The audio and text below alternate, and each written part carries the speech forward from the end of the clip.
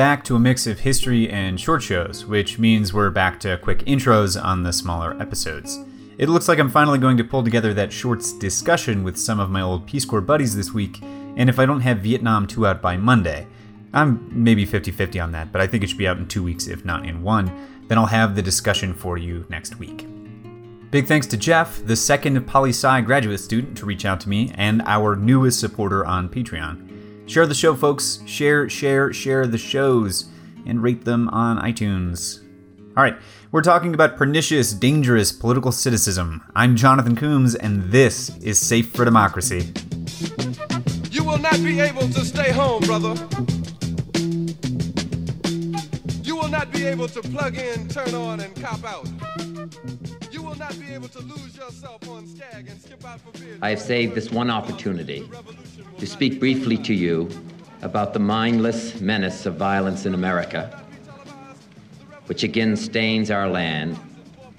And I sometimes wonder why we Americans enjoy punishing ourselves so much with our own criticism. This is a pretty good land. I'm not saying you never had it so good, but that is a fact, isn't it? In Iraq, a dictator is building and hiding weapons, and we will not allow it. This is a different kind of war. There are no marching armies or solemn declarations. Its goal to defeat American power. No one, no matter where he lives or what he does, can be certain who next will suffer from some senseless act of bloodshed. We condemn in the strongest possible terms this egregious display of hatred, bigotry, and violence on many sides. On many sides. There's a time when the operation of the machine becomes so odious, makes you so sick at heart that you can't take part. You can't even passively take part. And you've got to put your bodies upon the gears and upon the wheels, upon the levers, upon all the apparatus, and you've got to make it stop. And you've got to indicate to the people who run it, to the people who own it, that unless you're free, the machine will be prevented from working at all. The revolution will put you in the driver's seat. The revolution will not be televised, will not be televised, will not be televised, will not be televised. The revolution will be no rerun, brothers. The revolution will be live.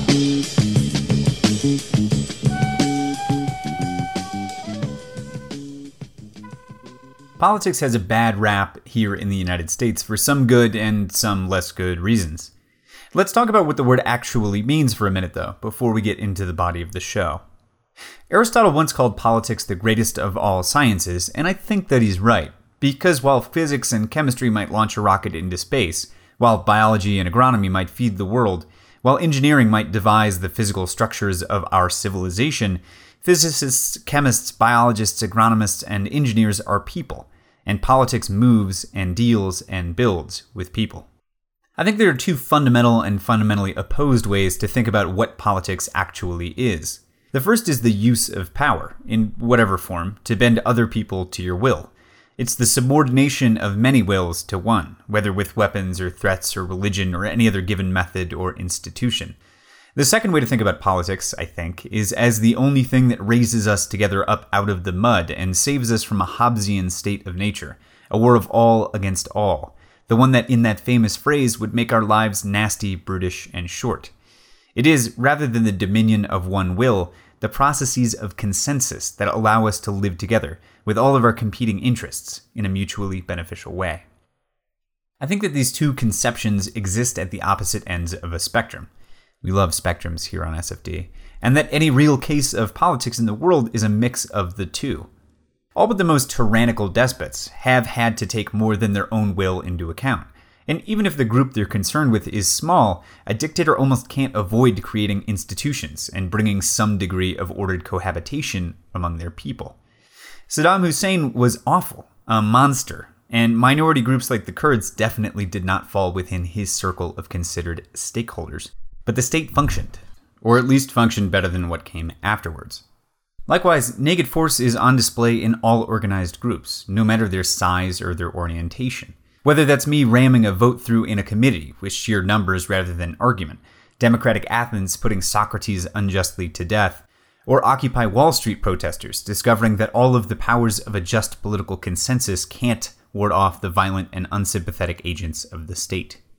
Within those two overlapping spheres of political conception, or along that spectrum, it seems to me that there are a class of actions that one can use to accrue or exert political power. Apologies here now. I've got the insomnia as bad or worse than my dad does, and I spent a good 2 hours last night staring at the ceiling trying to really do this right in a philosophy sense, trying to move from first premises about politics through logical steps to where I eventually will end up. A few different times it seemed like I'd really built something impregnable, but I never quite got there. Point being that I'm going to continue laying out these categories, and I just want you to recognize that I know they're not perfect, and that there will be exceptions to all of them. Anyway, it seems to me that these actions that lay along this spectrum range from easy to undertake to difficult, and that those actions which are easy are more effective more quickly, over and against those which are hard. Likewise, that those actions which are easy are undesirable, in that they are destructive, versus those which are hard, which can be, and usually are, constructive. That's all very abstract, so let's see some real-world examples. Really, all instances of men moving other men constitute politics, no matter how few men they are, so we can start pretty small here. Consider two situations we've all seen go down way too many times to bear. A cop confronts an armed man. In one situation, the man is black. In the other, he's white. For even a very brief moment, these men are in a political situation. For the cop, how can he remove the gun from the other man's hand or car? For the other man, how can he either retain or surrender his gun without harm to himself? For all these men, the easiest answer, the easiest solution to the political puzzle is both simple and uniform. Shoot the other guy first. A gun in the hand is a kind of power, and its most naked use is to shoot. We've seen that while neither of the unarmed men, historically, is in the majority inclined to shoot the cop, cops are inclined to shoot black men with guns. And let me say here, I also understand that some or most of cops shooting black men are shooting them unarmed. But let's imagine that this is something like what happened to Philando Castile, who had a legal firearm in his car and who was shot without ever having laid hands on that gun. Now, the response in the case of a cop shooting an unaggressive and unthreatening black man with a gun in his vicinity is easy, and it is incredibly effective. The cop comes out alive, which is part of his formula, and the man is definitively unarmed, which finishes his answer to the puzzle. But we can see the negative effects, the destructive consequences of the action. One man is dead. Another man will be investigated. A community loses its faith in its police, and a police force makes itself even more fearful of the community that it ostensibly protects.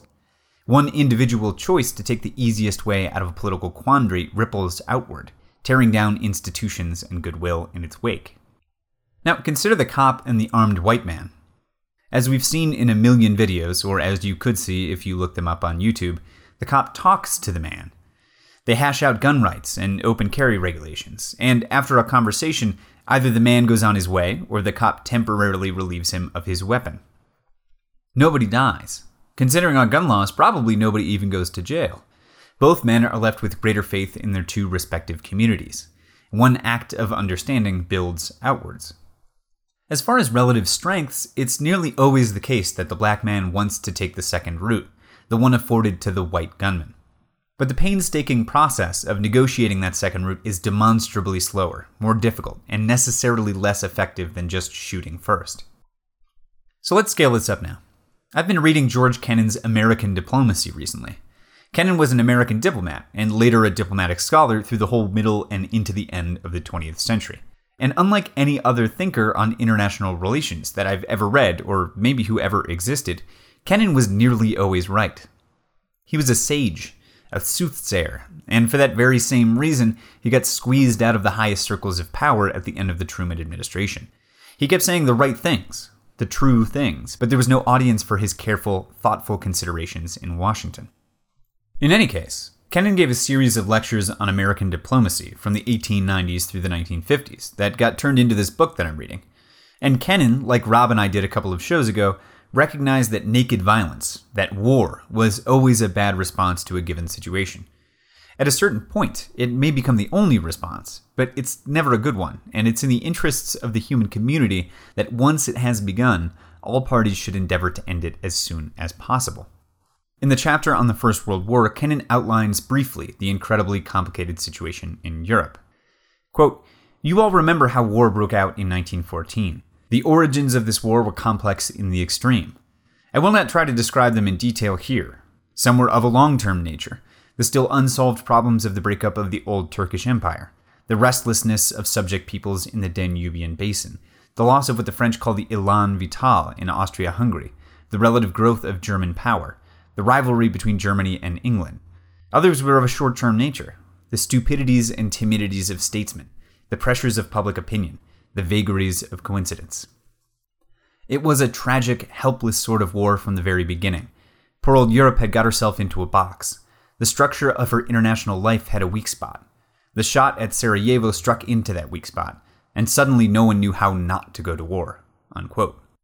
Kennan says, moreover, that if Western diplomats, especially the American ones who had traditionally held themselves aloof from European power politics, had been more focused on the destructiveness of war to the overall situation, to the tremendously prosperous balance of power that had held sway on the continent for nearly a century, rather than the minuscule benefits of a total victory, we might have been able to build an actual League of Nations rather than the one we got, and given ourselves a post-war situation otherwise than the one that resulted. Instead, Kennan writes, quote, and he quotes Churchill here at the very beginning, quote, and quote, "Injuries were wrought to the structure of human society which a century will not efface," unquote. Churchill knew what he was saying when he wrote those words. The injuries were deeper than most people ever dreamed at the time.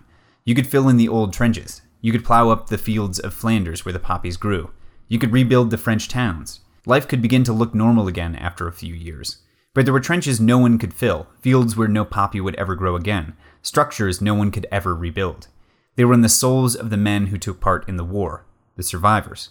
And what can one say of the 6 million who never came back? World War II seemed really so extensively predetermined. It developed and rolled its course with the relentless logic of the last act of a classical tragedy. And the main elements of that tragic situation, the sickness and impatience of Germany, the weakness of Eastern Europe, the phenomenon of Bolshevism in Russia, and the weariness and debility in France and England, all these things took their origin so clearly in the period of 1914 to 1920 that it seems to be here, if anywhere, that the real answers should be sought. I do not mean to say that there were not still important things that could have been done in the 20s and the 30s, or perhaps even in the 40s, to avert the worst dangers and to press the stream of events into more hopeful channels. 30 years is a long time in the course of human events. The life of an international community can always be inclined to some extent, like a tree, by persistent pressure in a single direction over a long space of time. But I would submit that a significant narrowing of the choices of the generations from 1920 to 1950 began with the outbreak of violence in 1914, that with the subsequent emergence of a military deadlock and the disappearance of hopes for a compromised peace, this process was greatly advanced, and that by the time the fire of war had finally burned itself out and the Treaty of Versailles had been signed, the area in which Western statesmen, and above all American statesmen, could act to restore genuine health and peace to Western civilization, and to give that civilization strength to withstand the growing challenge from the East, had been grievously and tragically narrowed, unquote.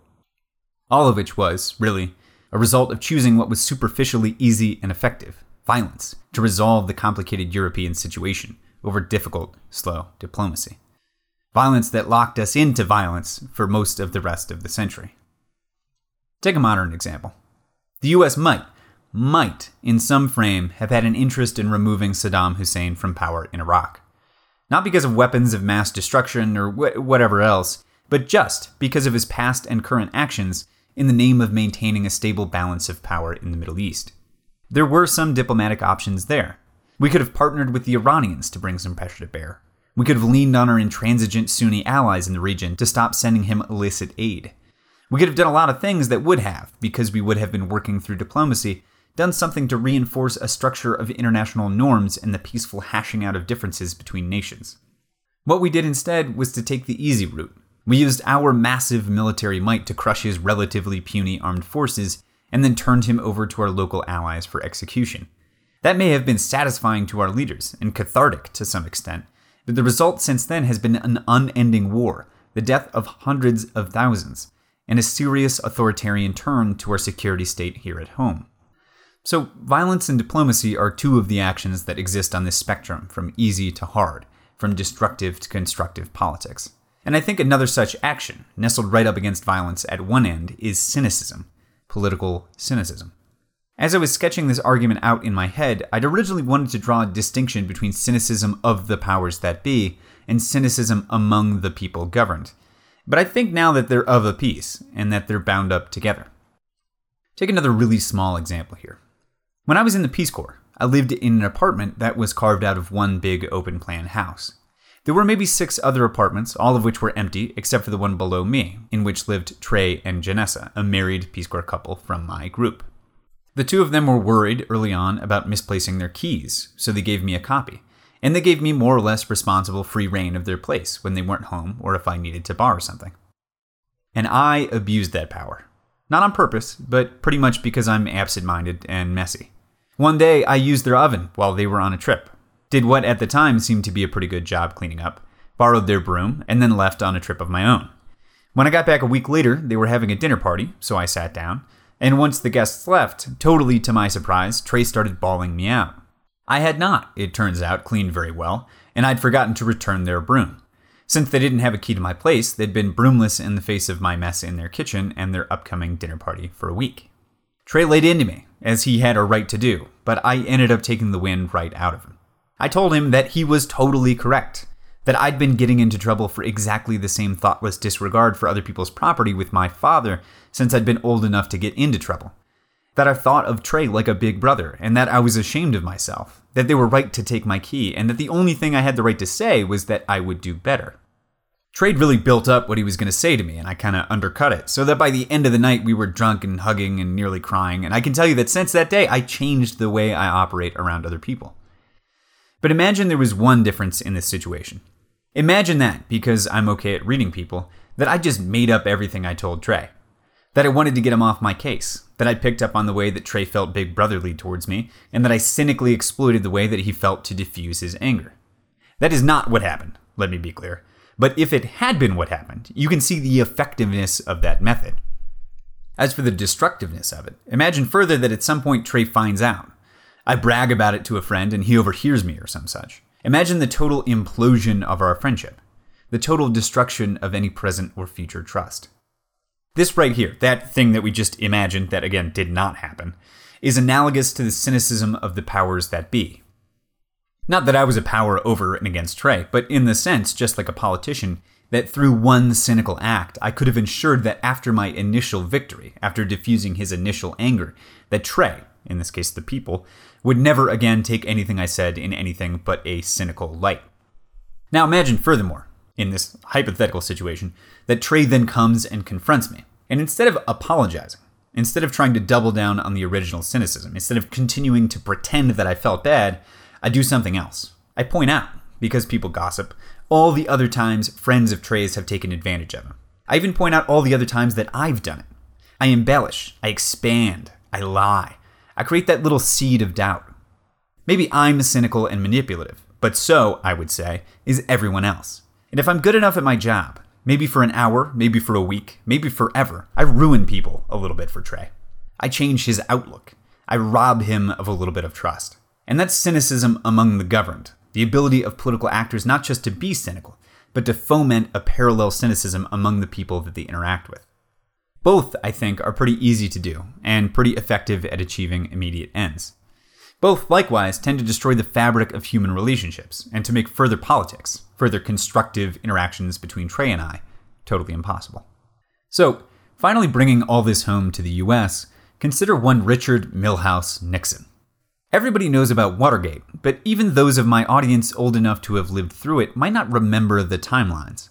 Richard Nixon, not really worried about the election, but very worried about the leaks from his government, especially Daniel Ellsberg having given the Pentagon Papers to Neil Sheehan at the New York Times, decided to bug the Democratic Party headquarters in the Watergate Hotel on the Potomac in Washington, D.C. Nixon's campaign, known as CREEP, the Committee to Re-elect the President, sent a team of Cuban exiles and ex-CIA men into the Watergate, and they planted bugs in the Democratic offices. They were a bunch of screw-ups and hacks, so the bugs didn't work. And it was when they went back in to fix their mistakes that they got caught, and Watergate began in earnest. What we might not all remember is that the break-in, The arrests and even the first ties between the burglars and the Nixon campaign were all exposed the summer before Nixon won one of the largest electoral landslides in American history. The reason that the revelations didn't hurt the president before the campaign, and didn't even begin to seriously affect him until years later, is that Nixon had built his entire career on political cynicism. He'd made his name in California politics as a red baiter. That is, he used the McCarthyite hysteria of early Cold War America to impugn all of his Democratic opponents as communists. It didn't matter if they had ties to the Kremlin, if McCarthy had named them, or even if they were particularly liberal. Nixon knew, as that false me I was talking about earlier knew, that the truth didn't have to matter, as long as he also knew that he could play on average American fears of the commies. What's more, by red baiting over and over, he managed, among his core constituency, to create the belief that anyone who ran against a Republican was basically a communist, and that anybody accused of communism could not then be trusted. He sowed cynicism among the population so that anybody who heard, "I am not a communist," understood it, falsely, to be a cynical lie, and to mean the opposite. Before the 1972 election, the Nixon campaign did what it could to quietly quash investigations of the Watergate break-in. Once that became impossible, after the election, the administration changed tack. Rather than alleging that a break-in never happened, they denied only that there were ties to higher-ups at the campaign and the White House. More importantly, they began, through surrogates and friendly reporters and whoever else would speak for them, to disseminate the idea that this was politics as usual, that everybody did stuff like this. So that if the Democratic Party got up in arms about it, trying to investigate it, it wasn't that the Democrats were defending the rule of law, it was that the Democrats were cynically exploiting a typical situation of the kind in which they themselves were involved for political gain. The brazenness of that argument can or should almost take your breath away, but the real astounding thing about the Nixon defense is that it worked. That it worked for years. Slate's Slow Burn podcast did an entire episode on the Nixon supporters, his silent majority, that had become so infected with his cynicism defense that they said, word for word, that even a direct tie from Watergate to the White House would not convince them to turn on Nixon, that even if he'd done something technically wrong, he hadn't done anything out of the ordinary. In May of 1973, Gail Sheehy was out on assignment for New York Magazine to find some of Richard Nixon's most unwavering defenders. It was the first day of the Watergate hearings that I installed myself on a bar stool in Terry's Bar in Astoria, Queens. Sheehy went to Terry's Bar every day for a week straight. The customers there were blue-collar Nixon voters. They were iron workers, construction workers, elevator repairmen. Sheehy's plan was to watch the Senate hearings alongside them and talk to them about why they loved Nixon. But when the bar owner put the hearings on TV and floated the idea with his regulars, "Hey guys, you want to watch that Watergate thing?" their answer was unanimous. "Turn it off!" It wasn't just that they weren't interested. As far as the barflies at Terry's were concerned, the Senate hearings were just a big show, put on by liberals who wanted to take down the president. Why should anyone reward them by watching? Over the course of her week in Queens, Sheehy got to know the president's people. She found them to be angry, demoralized, and disconcertingly comfortable with the idea of a police state run by Richard Nixon. Terry, the bar owner, told Sheehy that you need some strong man on the top now to start whipping everything into shape. It might scare some people. It doesn't scare me. And inasmuch as they've now edited it out of their biographies and the official history of the party, even though they made up for it somewhat once things really turned against the White House, the Republicans who served in the House and the Senate, and especially on the committees assigned to investigate Nixon, they stuck with the president. They stood behind him. They reinforced the cynicism defense in their own words, and they tried to stymie their Democratic counterparts in their investigations. It might be that those Republicans themselves weren't involved in their own skullduggery, or in the colorful Republican term, rat-fucking, but that they heard and believed in the cynicism defense. It may have been that some of them had endorsed their own shenanigans and believed them to be a part of politics. But regardless of where the GOP's true feelings lay, what occurred as a result was a breakdown of law and order that almost took down the Republic. Because if you as a politician become truly cynical, then your exercise of power moves to the naked force side of the spectrum. If you and your opponents are really just in a bare struggle for power and only paying lip service to the laws and rules of democracy, then anything you do is justified, and all consensus politics becomes impossible. We got even nearer to this extreme when closer ties between the White House and what went on at Watergate came through in the Oval Office tapes, and Nixon began asserting that as long as the president had done it, it wasn't illegal, a stance that, again, the Republican Party seconded for a while, and a stance that they're currently seconding towards Donald Trump as far as financial conflicts of interest go. If we think of constructive politics as building things up slowly but solidly, institutions, norms, standards of behavior, and of destructive politics rapidly tearing them down, then we can see both why the situation eventually turned around on Nixon, and why the moment was so dangerous. It turned around simply because we'd spent so long governing and legislating constructively. There was a decades or centuries-long bank balance to draw on, and even Nixonian cynicism couldn't burn through all of that capital that fast.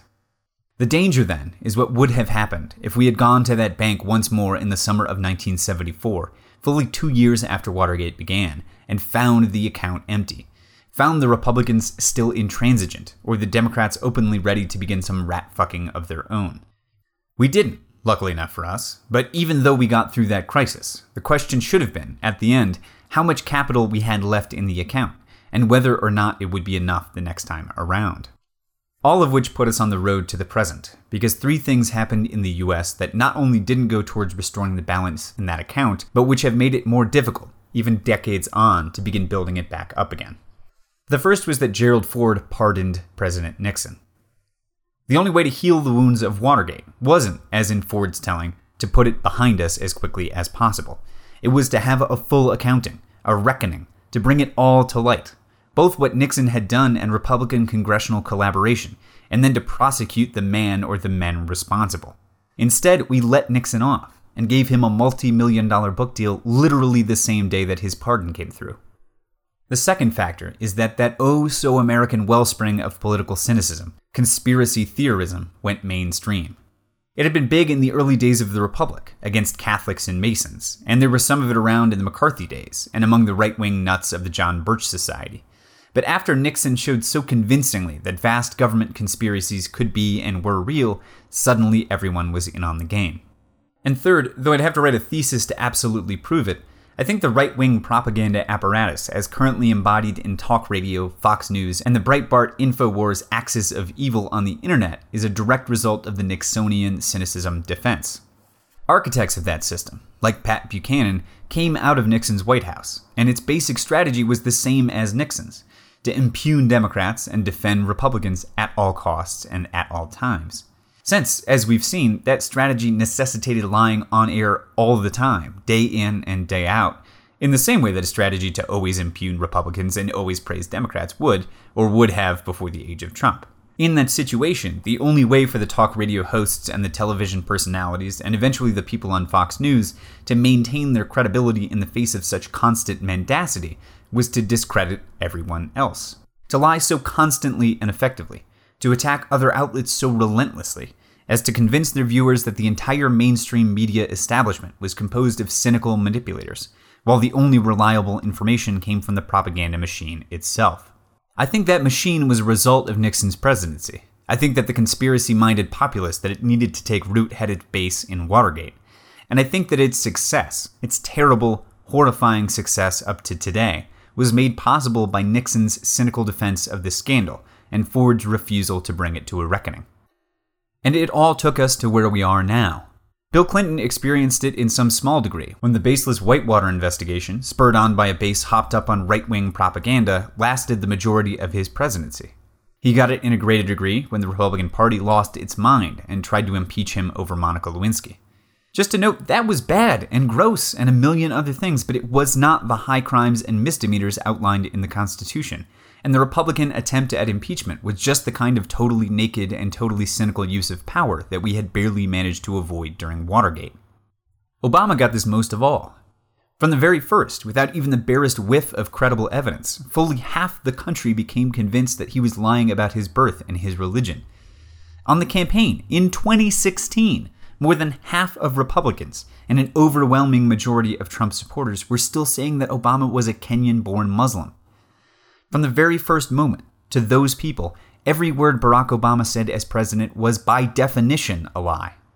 You can see, too, how that made consensus politics impossible. After just barely passing the Republican-designed and Cato Institute-approved Affordable Care Act into law, Obama was forced into the naked exercise of power for most of the rest of his presidency, acting through executive orders, since the Republicans made the legislature a total non-starter for policy. It is an ever-widening, ever-worsening spiral, when one bald use of power begets another. But as long as one party remained largely, though not entirely uncynical, because this is all, as always, on a spectrum, and remained in power, the ship of state sunk, but sunk slowly. Which brings us to Donald Trump, who from the very first day of his campaign deployed the Nixon defense to full effect. Before we had any idea of the extent to which he was a criminal, he was accusing all of his opponents, whether Democratic or Republican, of criminality, of cynicism, of dishonesty. Anything that he accused of, he was guilty of himself, and that was the brilliance and terribleness of the defense.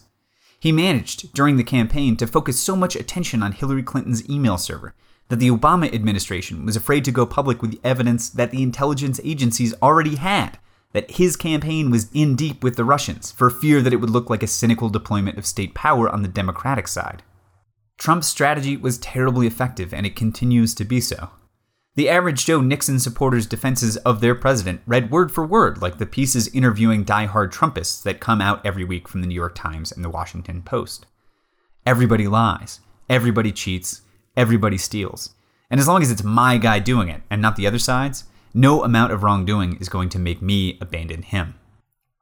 And we've likewise been seeing the outsized negative effects of such a policy since Trump's very first day in office. The corruption, from all his administration heads hiring private jets, to foreign dignitaries paying for rooms in hotels, to Jared Kushner leveraging his position to obtain loans and ameliorate his incredible debt load. The nepotism, from Ivanka and Jared in the White House, through Ben Carson at Housing and Urban Development contracting with his own son, to all the little variations that, even as they would in other eras be scandals worthy of preservation in middle school history textbooks, that they don't even rise to the level of our attention above the other noise. The incompetence, the shuffling of White House staff, the selling off of natural resources under Scott Pruitt's EPA, the destruction of the State Department under Rex Tillerson. Terrifyingly, in the massive expansions of ICE and Customs and Border Patrol. It's not well enough known, but the Department of Homeland Security, under which ICE and CBP operate, has jurisdiction in a 100-mile swathe from any border or airport, which it turns out includes something like 80% of the U.S. population.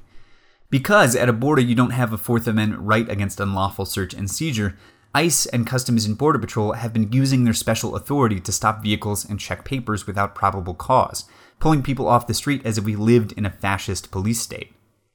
Last, and who knows exactly how importantly, you've got the president using his Twitter account as a bully pulpit to change and rechange American foreign and domestic policy minute by minute, at the speed at which that very same propaganda apparatus manages to fire him up just as it does its similarly confused and aged base viewership.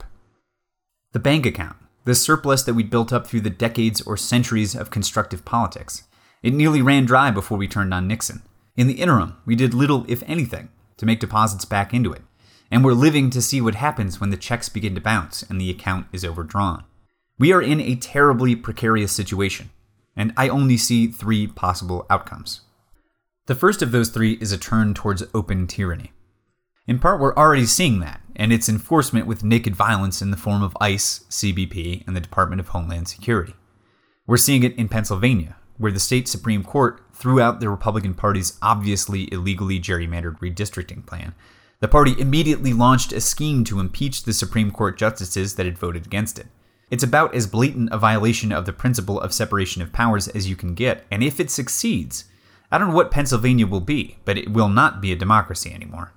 The thing to watch, as this year goes on, is for a strategy similar to the one that Trump deployed on the campaign. If we can even remember back that far now, we should recall that even during the Republican primaries, Trump was alleging that the process was rigged. Once he got to the general, that the process was rigged. That explicitly, he would not accept the result if he lost. We can't know what would have happened if that had come to pass, but the Republican Party has come so far since then, abandoned so much of whatever was left besides its cynicism, that I think there's more than a fair chance that not just Trump, but the entire party will take this same tack on the 2018 midterms. That is, if a Democratic wave were to sweep the House and the Senate elections, that the GOP might just refuse to seat the new legislators, the way that they refused to seat Doug Jones after the Alabama election, until they'd already turned their tax bill into law. At that point, it's anybody's guess, but we're no longer a democracy, even to the limited extent that we are right now. The second outcome I can see is a cynical Mexican authoritarianism. I've talked a little bit about this before, but it's worth getting into here. Mexico has been a representative democracy since the 1930s. Until the 2000s, though, it was also a one-party state, and a corporate one, an interesting mix of American Republican democracy and a fascist-style corporate makeup of society. And the nuttiest thing about it is that except for some hideous killings in 1968, the PRI, the Partido Revolucionario Institucional, it managed to stay on the top of that state with relatively little violence or election rigging or anything else. Now, look, Mexico is a violent place, but the violence is pretty much about drugs and crime. It is not about rigging elections. Today, there are two main parties, the PRI and the PAN, and there's another one called Morena, and we're going to see how that goes because they've got elections this year too. And they continue to run an authoritarian state without ever actually having had to eliminate the democratic structure of their politics. How do they manage to do that? Well, it's cynicism. Things might be turning around somewhat now, and I might have a piece coming out about it, but we'll see. But for decades, the average Mexican has at the same time turned out to the polls year after year and felt herself totally divorced from politics, totally impotent to affect it. The Mexican educational system has reinforced this dynamic on purpose by teaching endless civics classes that never quite explain how a citizen interacts with the state. Parties cycle through offices, or different factions of the same party cycle through offices, and who you support might depend on what patronage they give you, a job or a new roof or something else. But politics, that is, people arguing over what to do with the state and how to help the people in it, the average Mexican doesn't really have an experience of politics, or didn't until recently. The parties managed through that patronage to secure votes for one candidate or another, one party or another, but without ever really having a policy proposal, without ever really having to deal with the people. Now, there's a popular youth-oriented independent politician here, one of maybe 19 clean politicians in the whole country, who's educating young people on the subject. And just to illustrate how in the dark we were for so long, he's the first person to ever tell young people in Mexico that they can call their representatives, and that their representatives have to take those calls. He's the only person who's ever told them that they can and should take an interest in politics, in the policies that these politicians are actually implementing, and that they have the power to affect those policies within the system as constitutionally written. Now, how that will turn out is anybody's guess, because the Mexican so-called mafia of power have been quietly ordering the great slumbering mass of this country's voters for nearly a century under the current system, and for another century before that if we're really counting. But here in the US, we're headed in the other direction. There are already strains of the Bernie-crat left that resemble their counterparts on the alt-right. Folks who don't believe any but their own propaganda and are willing to countenance any action as long as it's their man in charge.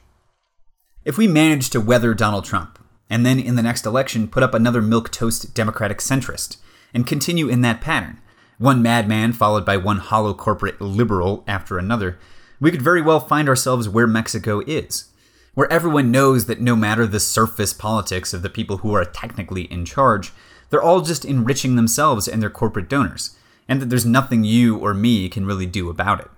If that goes on long enough, and it doesn't have to go on that long to be long enough, then any great popular movement to change the situation is going to go the way of Tlatelolco here in Mexico in '68, or Tiananmen Square in '89, or even Occupy Wall Street in the 2010s. We'll be cowed, callous, cynical, apathetic, and living in a country that mostly works while the power elite do what they will, regardless of our technically democratic politics. Our last option, the third option, as I see it, though I'm with Kennan in recognizing that no one can really read the currents of human history, is a second reconstruction. If we do indeed manage a democratic wave in this year's elections, and the Republicans let us have it, and if we manage to keep it going, then we're going to need to recognize a few things. First, that all unwritten norms are dead. We don't have to wait like Harry Reid did under Obama for Mitch McConnell to find another one to kill. We acknowledge their death and we break all of them that are left. We break them in a naked exercise of political power to strip the other side of its authority. We destroy the propaganda apparatus poisoning the minds of half of our population with any means available to us. We begin impeachments immediately, and we either pack or crack the Supreme Court. Then we legislate all of those dead norms, making them not time-honored unwritten rules, but hard and fast legal statutes. We use federal power to integrate classrooms the way that we failed to do in the 1960s and again in the 70s. We enshrine iron-hard voting rights. We eliminate the Electoral College. We change the way that we district. We grow the House to eliminate disproportionate representation for low-population reactionary states. We institute a national service law that makes sure that parochial, unintegrated communities are forced to develop a cosmopolitan and national consciousness. And maybe most of all, we strip the imperial presidency of its power and put that authority back in the legislature where it belongs. We unleash naked power as swiftly and as broadly as we can. We use it to undo the damage that's been done to us since Nixon's pardon, and we try, as hard as we might, to fill up that bank account by force before beginning to build it through consensus. I think that this third option is the least likely of the three. If the Democratic Party doesn't have the stomach to be running against the Republican tax plan of last December right now, and it is not, it does not have the stomach for anything of consequence, even though I do think that the base is ready. Moreover, I've said that naked force is the worst possible tool for construction, and I think the plan is nearly bound to fail, even if you had a party and a population willing to implement it. I also believe that it is the only option that would get us through the next 20 years with some semblance of the same Republican democracy that we had beforehand. All states, all empires are doomed in the end to die. And as the body politic becomes more corrupt and more sclerotic, more drastic and hideous measures are the only things that will cleanse and enliven it. It may be that the natural life of our system as conceived, one built from the very first on an untenable tension between the God-given equality of all people and the subjection of blacks and women, is coming to its natural end. It may be, too, that like a cancer doctor facing his own surely terminal diagnosis, that we decide that the cure is worse than the disease, and that we've just got to face what comes next. But it seems to me that the death throes of empire are much more terrible than those of even the most important of men. That in our case, while the only cure may be worse than the malady, it may also be that the demise will be worse than never having existed at all, and that our downfall, like the Roman one, in Gibbon's words, will be occasioned by a memorable series of revolutions, which gradually undermine and at length destroy the solid fabric of human greatness. So let's fight and go down fighting, because I'm not sure that at this point, America as a concept has all that much more to lose. There is no strife, no prejudice, no national conflict in outer space as yet. Its hazards are hostile to us all. Its conquest deserves the best of all mankind, and its opportunity for peaceful cooperation may never come again. But why, some say, the moon? Why choose this as our goal? And they may well ask, why climb the highest mountain? Why, 35 years ago, fly the Atlantic? Why does Rice play Texas? We choose to go to the moon. We choose to go to the moon.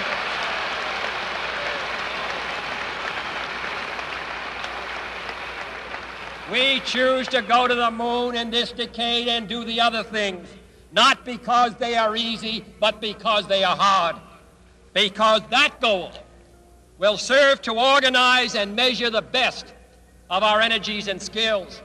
Because that challenge is one that we're willing to accept, one we are unwilling to postpone, and one we intend to win, and the others too.